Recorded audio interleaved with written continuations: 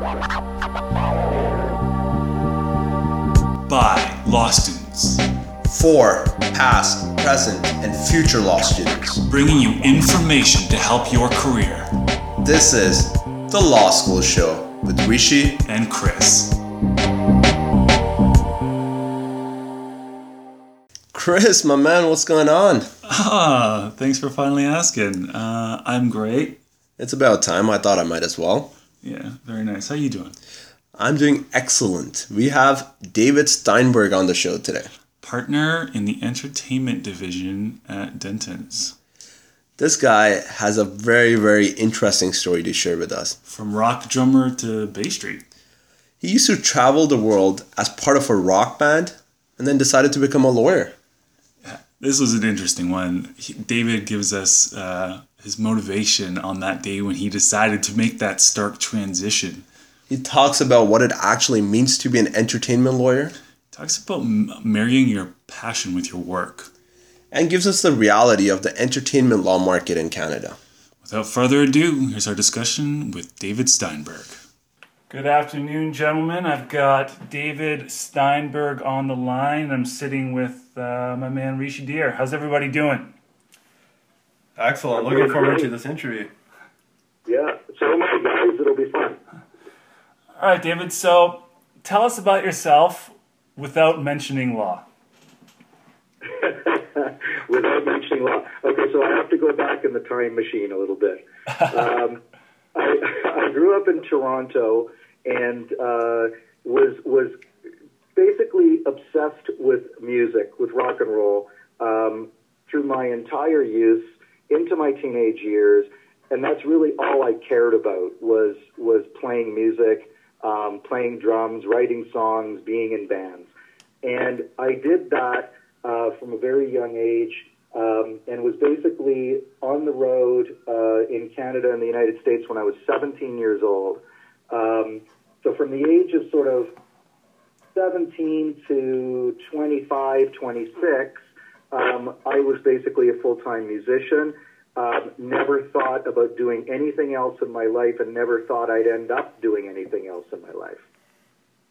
Very nice. So I'm assuming that's still a part of your life in some capacity.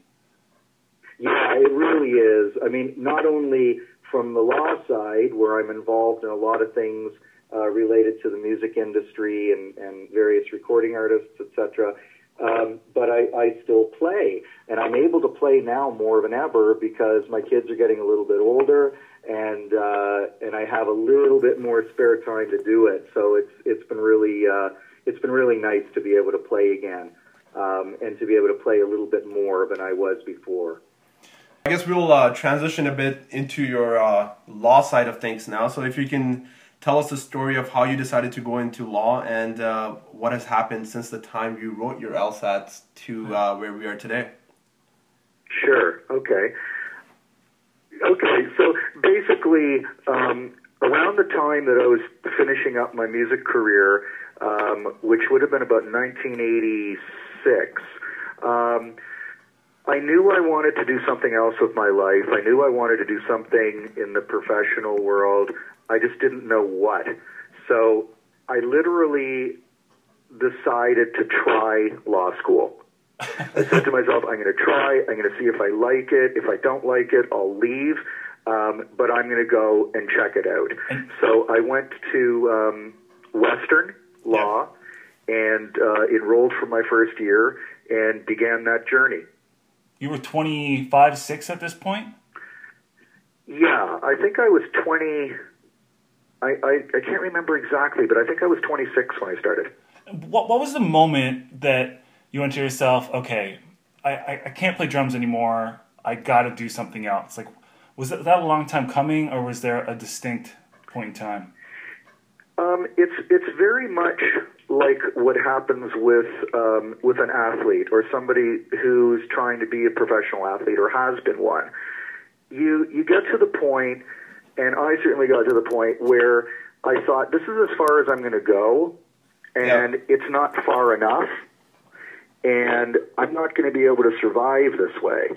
In other words, it was fine to be 21 or 22 doing that, but I started to get very concerned that it was not going to be a career that was going to work out for me when I was 41 or 42. Okay. And there was a lot of fear behind it. There was the fact that the music world was changing. There was a lot more computerization. Being a drummer, I was being replaced by machines all the time. I had been in bands that had been on independent labels and on major labels, and I was seeing how difficult it was to actually make a living. And quite frankly, I wanted to have a house and a car and a wife and a family, and I didn't see that I would be able to do that if I stayed in music. So when you started law school, did you know that you wanted to get into entertainment law, or did you come in with a very open approach? A really open mind, because when I left music, my first thought was, when I make my career change, I'm not going into the entertainment business. I'm going to do something different. I wanted to do something totally different. And I tried. You know, it was like I took courses in law school that exposed me to all different types of law and different areas. But the problem was when I started to article and I went into my first year as a corporate lawyer, anything that was even remotely entertainment-based was brought to me by the law firm. Yeah. And they would say, you know, maybe he'll be able to do it, or maybe he knows something about it. And then my friends started calling me, and people that I had contacts with, and eventually I just surrendered to the fact that I was going to end up going right back into the entertainment industry, but in a very different capacity. You were typecast from the outset. You got it. Yeah. So you didn't really, exactly. you didn't really actively rule out other areas of law. It kind of came to you organically. So give a piece of advice to someone in law school who's trying to find their path in law. Well, I think open-mindedness is incredibly important. The fact is you're not really in the position to decide necessarily what you want to do when you're in law school. Right. You don't know yet enough what it's going to be like on the outside, what the actual practice area is like. So you really have to keep an open mind. And you may be surprised where you end up. In other words, a lot of people will say, I really want to practice in this one area. Then they discover later that they don't really like it, or they don't like the people they're working with who work in that area. And they come to the realization that, well, I never saw myself as wanting to be, you know, a commercial real estate lawyer. I kind of like this stuff. Yeah. So you have to keep your mind very, very wide open to any possibility. How was your law school experience? I really enjoyed it, but it was challenging for me in the sense that I was making a wholesale career change. And when you have to basically shut down and pack up one career and then go to law school, it was somewhat strange. And all of a sudden I was surrounded by all these kids that were younger than me and extremely successful academically, which I wasn't until I got to undergrad. I did very well in undergrad, but in high school, I barely showed up. Yeah. And watching what the kids have to go through nowadays with high school, it's fascinating. You know, I have a 19-year-old son, and watching him go through those last few years of high school, they have to take it very, very seriously. Yeah, it kind of shapes your, I guess, rest of your career wherever you want to take it. And the academic onus is falling harder and earlier than ever before. I see it too with my younger brothers. Yeah, it's tough. Like, they're out there taking it very seriously in the 11th grade and 12th grade, and it can determine their paths and where they're going to end up going to university. Just like undergrad can determine where you're going to go if you're thinking about any postgrad work. Yeah. Was there anything you would have done differently in law school with the benefit of retrospect? Yes. The one thing I think I would have done differently is perhaps integrated myself a little bit more socially with what was going on. it wasn't that I was antisocial or didn't have a lot of friends in law school. I did, but I didn't attend the law games. I didn't play hockey. I didn't do that stuff. I think because I felt like I was a bit of an outsider, a little bit older, coming from the music area. You know, it was funny, the September that we started law school, one of my bands had a video in medium rotation on Much Music that was still playing. So I was really like making a crossover. I mean, I remember sitting in the pub at Western with some friends, and the video came on, and they said, "David, isn't that you?" And I said, yeah, it's me. Just look away. So, because I was trying so hard to be a law student. You mentioned that law school was a bit of a test period for you. And I mean, talk about a stark contrast in terms of your career change. So what was the moment when you're going through law school where you're like, okay, I'm going to ride this wave? I think it was really in the second year. I enjoyed this first year. I did well. I made lots of new friends. It was feeling good. But when you're going through a career change like that, you're constantly sort of pulled back. You get phone calls from people giving you opportunities. You know, there are bands that are forming. You're being invited to join them. And you have to resist that. It's like resisting a drug. Yeah. And, you know, there were times where I felt, you know what? Yeah, get me out of here. I want to go back and play. and I would have to sort of give my head a shake and go, no, stay on the path and keep doing what you're doing. It's all working out well. But it's challenging when you're sort of giving up dreams and you're trying to sort of refocus yourself. I remember having a fascinating conversation with a guy that was 1 year ahead of me at school who had played in the American Hockey League and had been drafted in the NHL and just couldn't get there. He couldn't get there, that last little step taken care of. And he and I had this really interesting discussion one night, and I wasn't close friends with him or anything, but I said, you know, we sort of said to each other, we should sit down and have a beer and talk about our feelings and experience of going through this and having to sort of abandon some dreams and some expectations. And it was fascinating to see how similar our experiences really were, you know, given sports and entertainment. So I'm assuming no regrets? No, none whatsoever. Good to hear. hear. Fantastic. So how has your experience been since you started as an associate, I guess, all the way to being a partner? Has your responsibilities evolved and the areas that you're looking into? Well, you know, it depends where you practice law. You know, in certain respects, doing what I do, which is practicing privately in a large law firm, that's one particular experience. And, you know, a lot of us that practice in these kinds of law firms on Bay Street, etc., we forget that there are many, many different types of lawyers, all shapes and sizes, all throughout the country that do different things.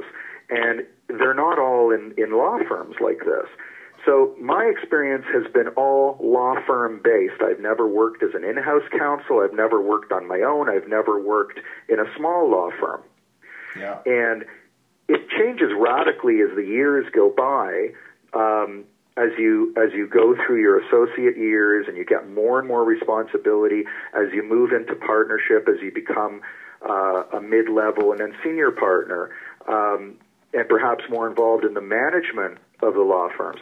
So the experience changes, but I got to tell you, I'm really enjoying this period of my career right now. How's that? What is different? I think the first thing is having the benefit of the experience that you've accumulated. It feels really good, you know. Yeah. You get to the point where you've been doing something for well over 20 years, and you've seen the patterns, and you know how to do your job. You know how to do it well. You've learned so much through your own mistakes and through the ability to see others in the industry, and it's really nice to have that accumulated experience. It makes you comfortable in your job. Definitely. So it's probably taken me this long to feel as comfortable at law as I did playing the drums. Well, I can let you know that Rishi and I are on the complete polar opposite end of that spectrum. Everything we did this past summer was without confidence, but good learning experience nonetheless. So what do you unpack for us what you're doing on a day-to-day basis?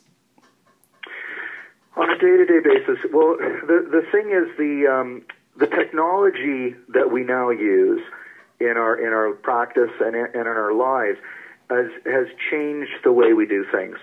So I'm sorry to say that I do live on email. I am one of those people that constantly has a phone in their hands. Okay. But I'm careful. I don't cross the street looking at it, and I don't look at it in the car. You got to be conscious of that on a day-to-day basis, though. Oh, you certainly do. You certainly do. I mean, I call the whole thing a horrible beauty. You know, there's something beautiful about having that instant communication with clients and everybody you know, but there's also something terrible about it. Yeah. And you have to be able to control your behavior. I mean, I can tell you guys that I can't remember what year it was, but it must have been the mid-'90s maybe, when or maybe later in the 90s, when somebody came in to give us a presentation on the BlackBerry. And we were horrified because all of us were sitting in the room thinking, wait a minute, we will have no protection. Like, the last bit of protection we had was, I have to go to the office to look at my email. Yeah. Well, now it could follow us around, and that was horrific. Yeah, no, it's bittersweet. It comes, it's good that you stay in touch and you always can check, but it comes with a cost. It really does, and it's made our work move all that much faster. So, you know, clients want answers very, very quickly. They can find you very quickly.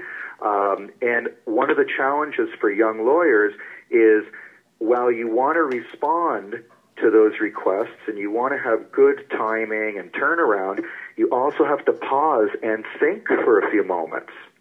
Because, you know, if you answer too quickly or you jump in too fast, it can be dangerous. You can give people incorrect advice. You can say something in writing that maybe you didn't want to say. So it's a challenge. And your generation is built that way.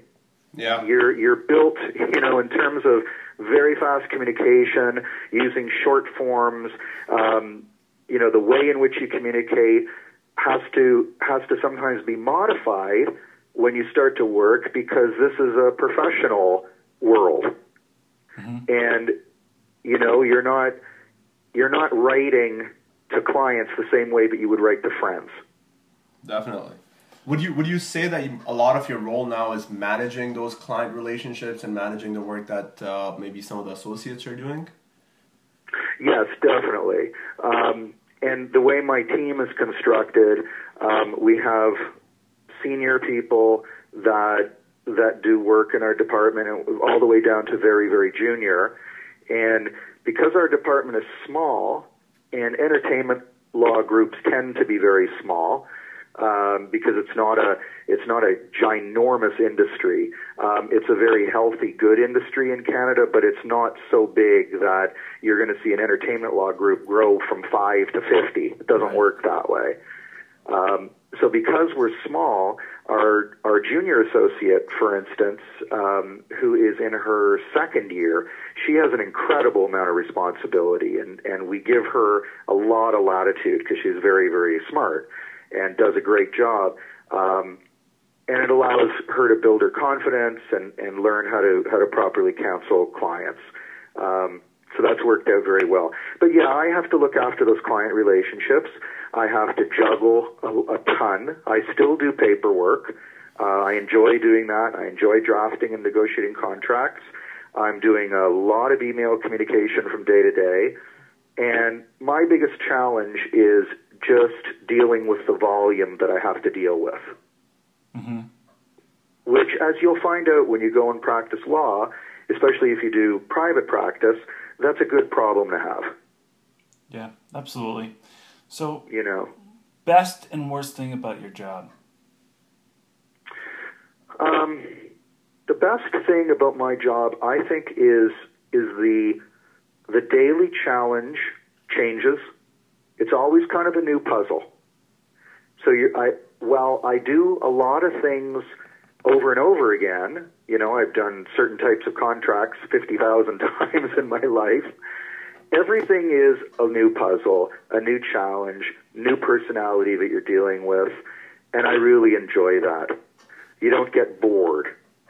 The other thing is there's a certain type of freedom that I have in terms of my hours, when I do my work, how I do my work, which I really enjoy. So in other words, it's not somebody sitting there saying, "Where were you at 9 a.m.?" Well, you know what? I was sleeping because I worked really late last night, and I'm not coming in till 10:30.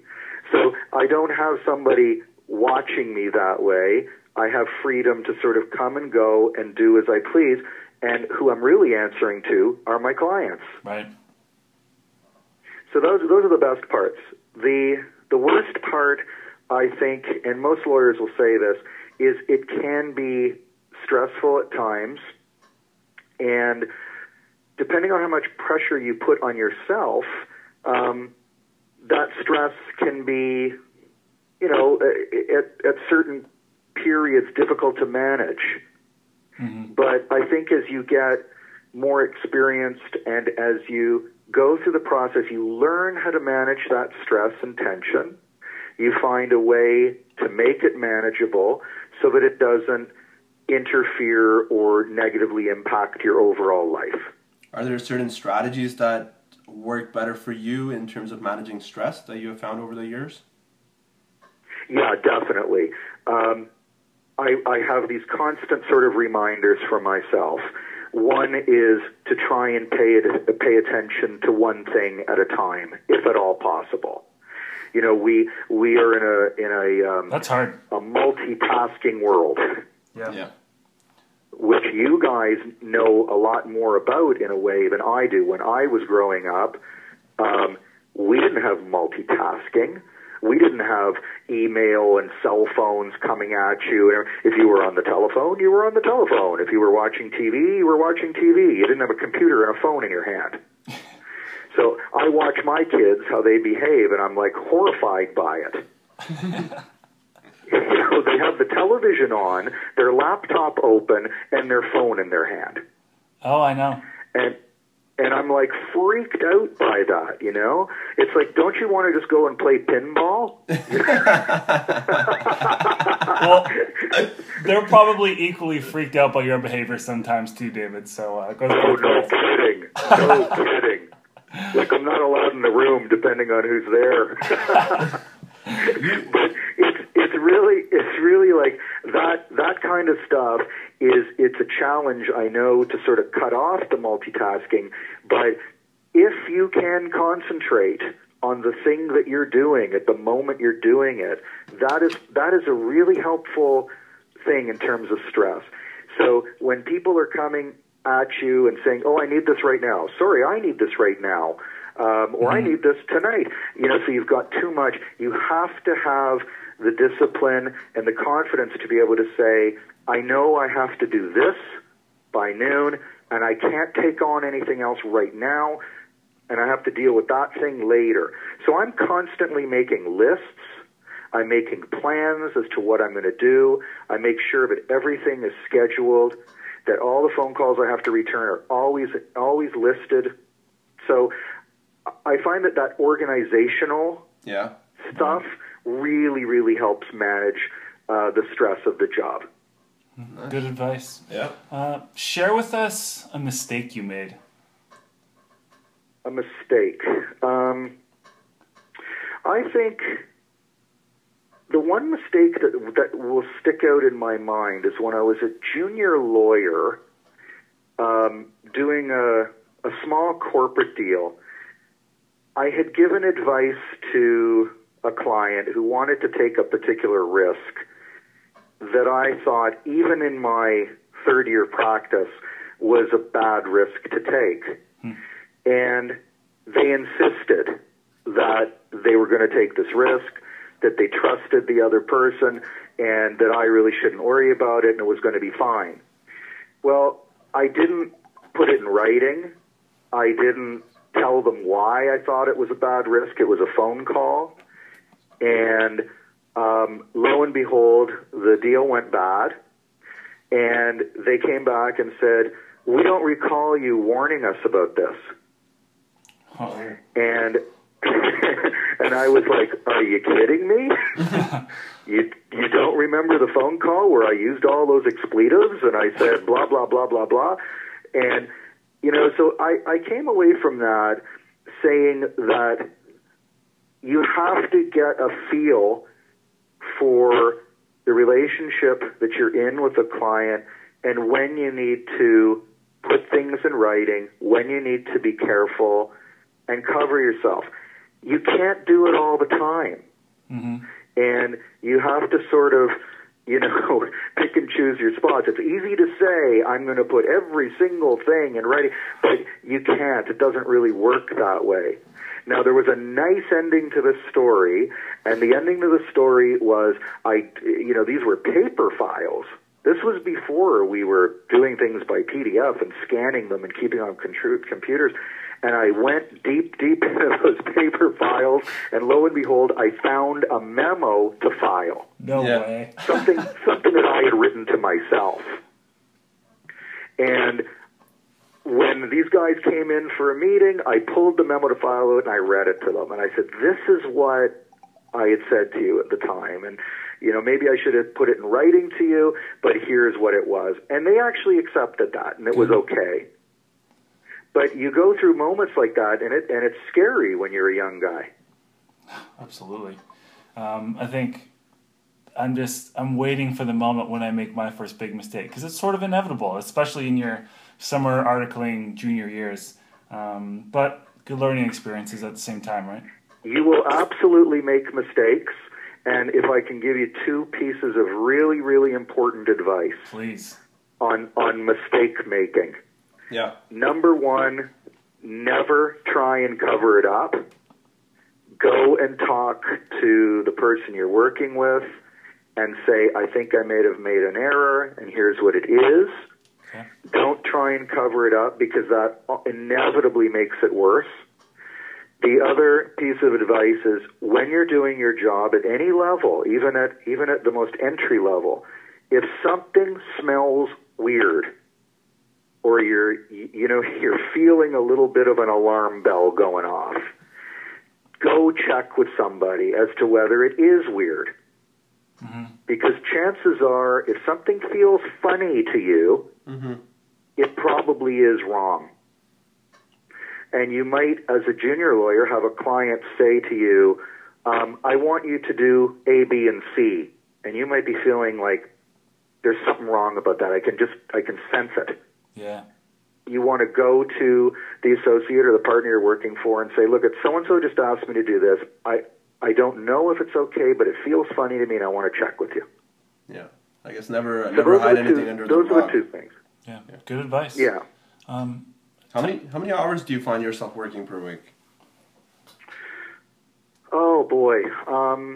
I usually get in a little later in the morning because I have to deal with Los Angeles a lot, so I split the difference on the time change. Right. So I'm going to say I'm in the office normally, let me just calculate it, probably about 9.5 hours a day. Okay. Maybe 9 hours a day. Sometimes a little bit less than that. But you have to remember, it doesn't necessarily mean I'm not answering some emails at home or something like that. Do you find yourself opening up your laptop again in the nighttime? Sorry, give me that again? Do you find yourself opening up the laptop again in the nighttime? I really try not to. Like, once I get home, I try and turn off all the stuff. I might sit with my phone and go through the odd email, but usually I try and close it down a little bit. And when you've got a family, you've got a husband or wife, you know what? They want a little bit of attention. And they don't want you sitting there and answering emails all the time. That is if you want to stay married. That's a choice. That's some free advice, guys. Appreciate that one. Keep them coming. So you gotta watch that. Yeah. So I think that fits in a little bit to that amorphous term they like to call work-life balance. So what does work-life balance mean to you personally? To me, it means, first of all, not losing control of your life. You can lose control of your life if you are so incredibly single-minded and focused on your career that nothing else matters. Yeah. All of a sudden, you're going to wake up one day and say, uh-oh, I haven't paid attention to anything else, and now I'm in a little bit of trouble here. It takes discipline, and it takes confidence. And discipline, I say, because, yeah, you have to sort of figure this stuff out and what works for you and how you're going to navigate it. But confidence is all about the ability to say no once in a while, learning how to say no, learning how to push things back if necessary. You know, in a lot of cases, a client or another lawyer may say to you, you know, can I get this done by tomorrow? Mm-hmm. Yeah. Well, you might not be able to. And there's nothing wrong with saying, you know what, I want to do it. I'd love to do it. Tomorrow is really tight for me because I have a couple of these other things that are already stacked up. Is there any way I can get that to you on Thursday? And you'll be surprised how many people will go, oh, yeah, no, that's no problem. Yeah. So a lot of the time it's communication, it's discipline, it's confidence. And it's also your own personal makeup. You know, law tends to attract a lot of A-type personalities. Yeah. And, you know, very driven people, very kind of obsessive about things and details. They have to work hard to make sure that it doesn't take them over. And I think your generation is probably better built for that than previous generations.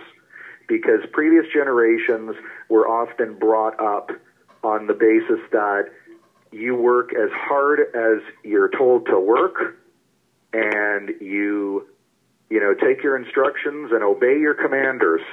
Mm-hmm. But your generation's a little bit different. And they don't seem to be coming into law firms saying, I'm going to be dying here one day. They seem to be saying, well, I might be here for 3 years, or I might be here for 5 years, or 2 years, or 1 year. I don't know. You know, your generation seems to move around a little bit more, mm-hmm. and doesn't get so incredibly locked down.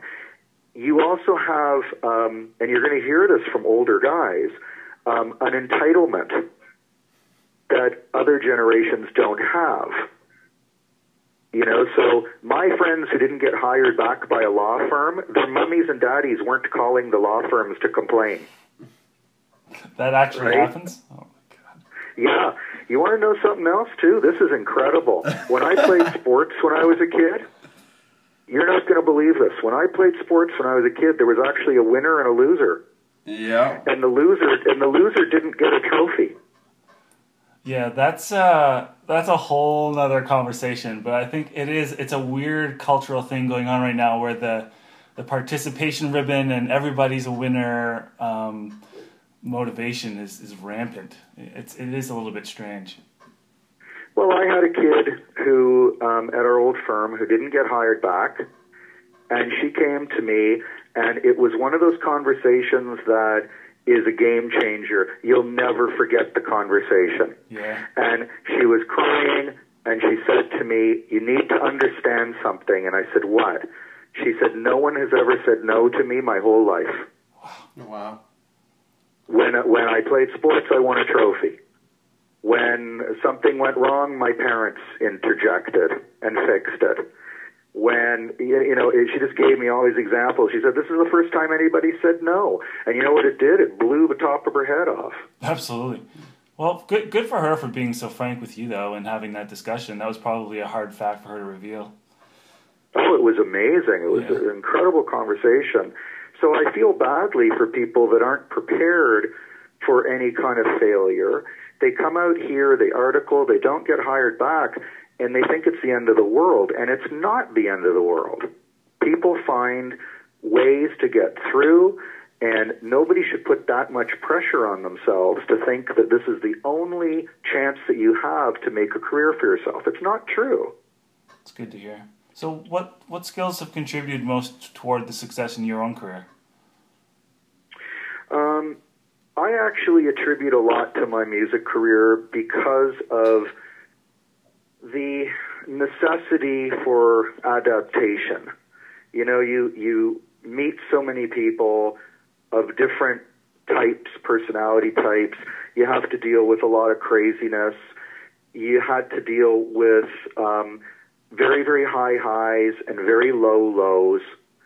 And I think it prepared me for the roller coaster ride, because I was on a roller coaster for so many years, a psychotic roller coaster.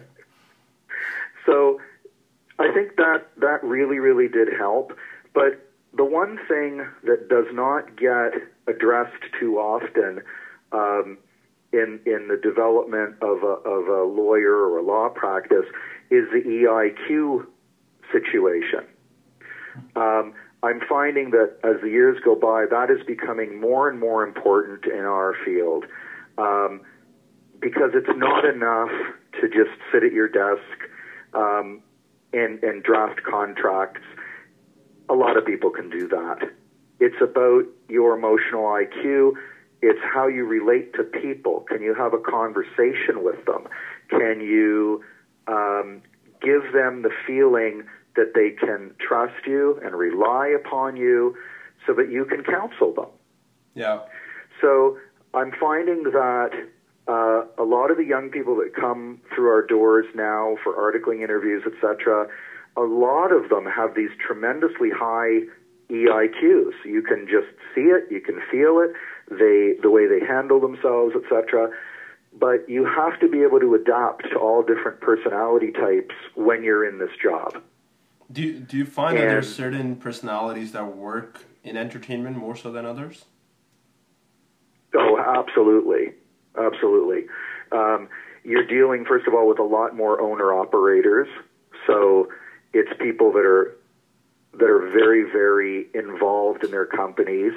There's often some kind of tangible product that they're producing, whether it be film or music or TV or whatever, and they tend to be extremely passionate about those properties that they're developing.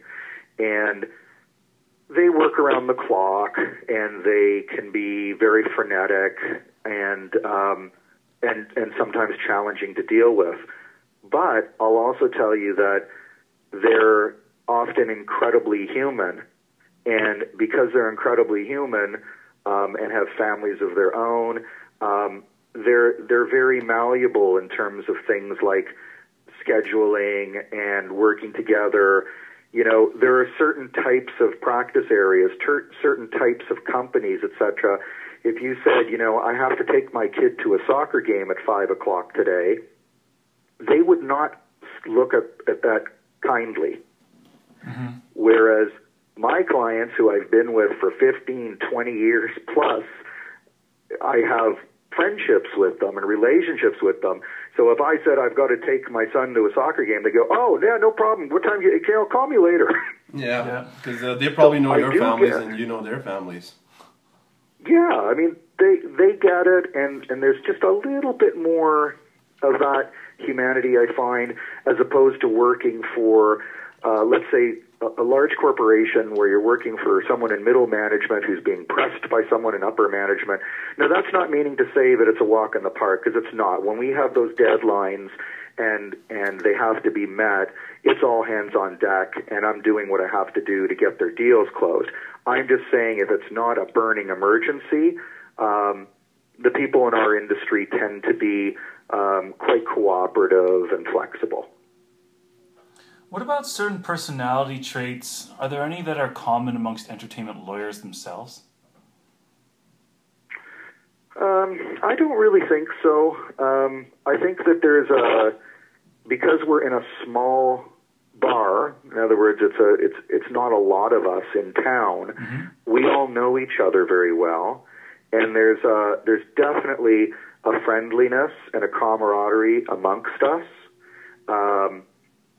For instance, I had a meeting earlier this week for a Law Society conference that we're doing, the Entertainment Bar, and I've known these people for many, many years. And we laugh and we joke around. We're very, very friendly competitors, the way I like to describe it, because it's such a small group of us. Yeah. And I think that's the thing that sort of distinguishes us and certain other smaller areas of law, is where you have these people that you see over and over again on deals. Mm-hmm. You get to know each other really well. But I don't think there's any sameness generally amongst the personalities other than they're all fairly socially capable people. I would say that's very common. Mm-hmm. You don't find a lot of shy entertainment lawyers. Yeah. What is I don't think that, what is your advice for somebody who's a young lawyer or still in school who wants to come into this entertainment legal field? What are certain steps they should be taking early on in their career?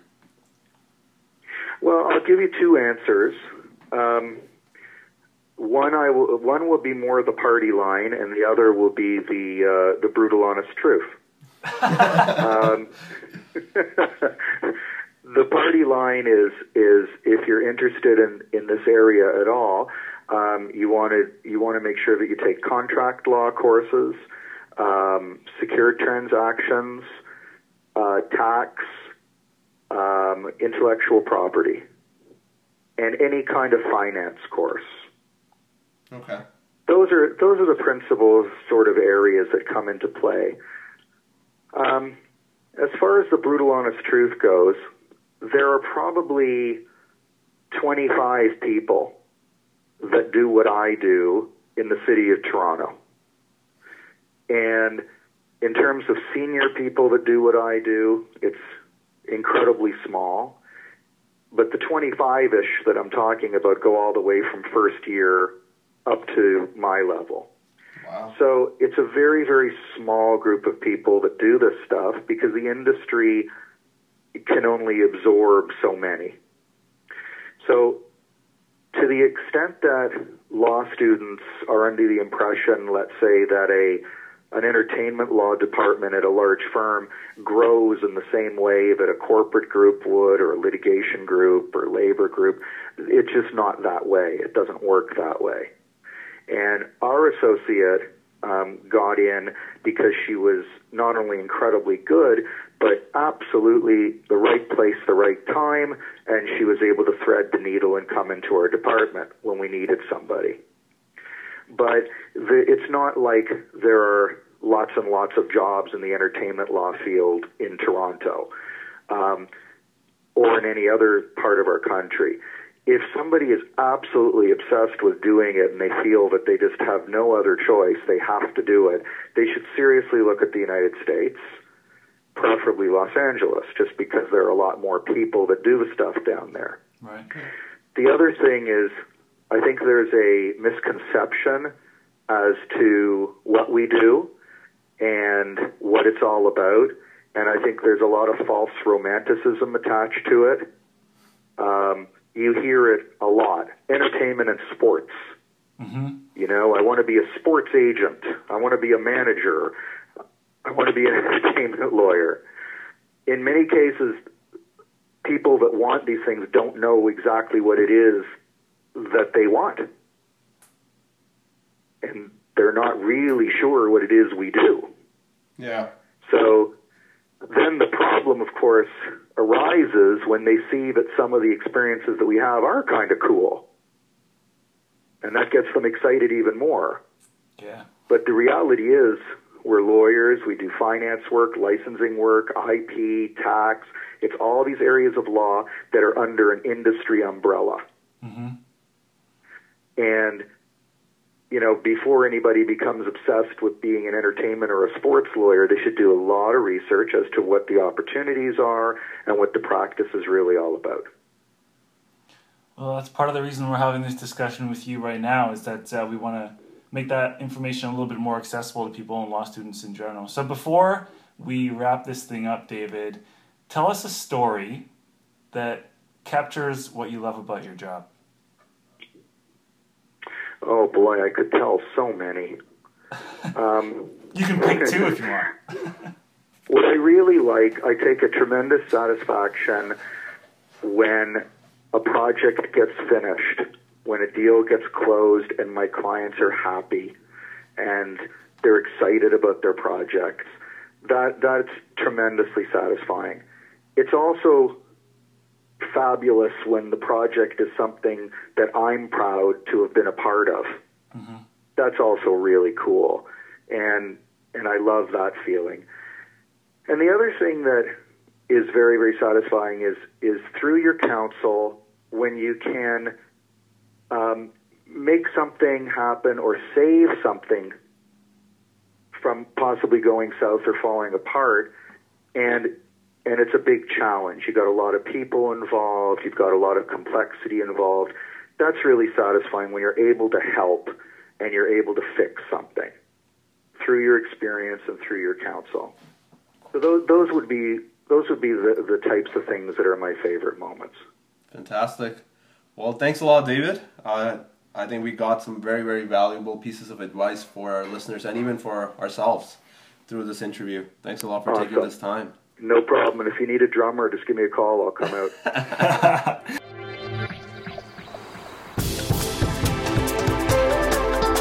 This is the Law School Show.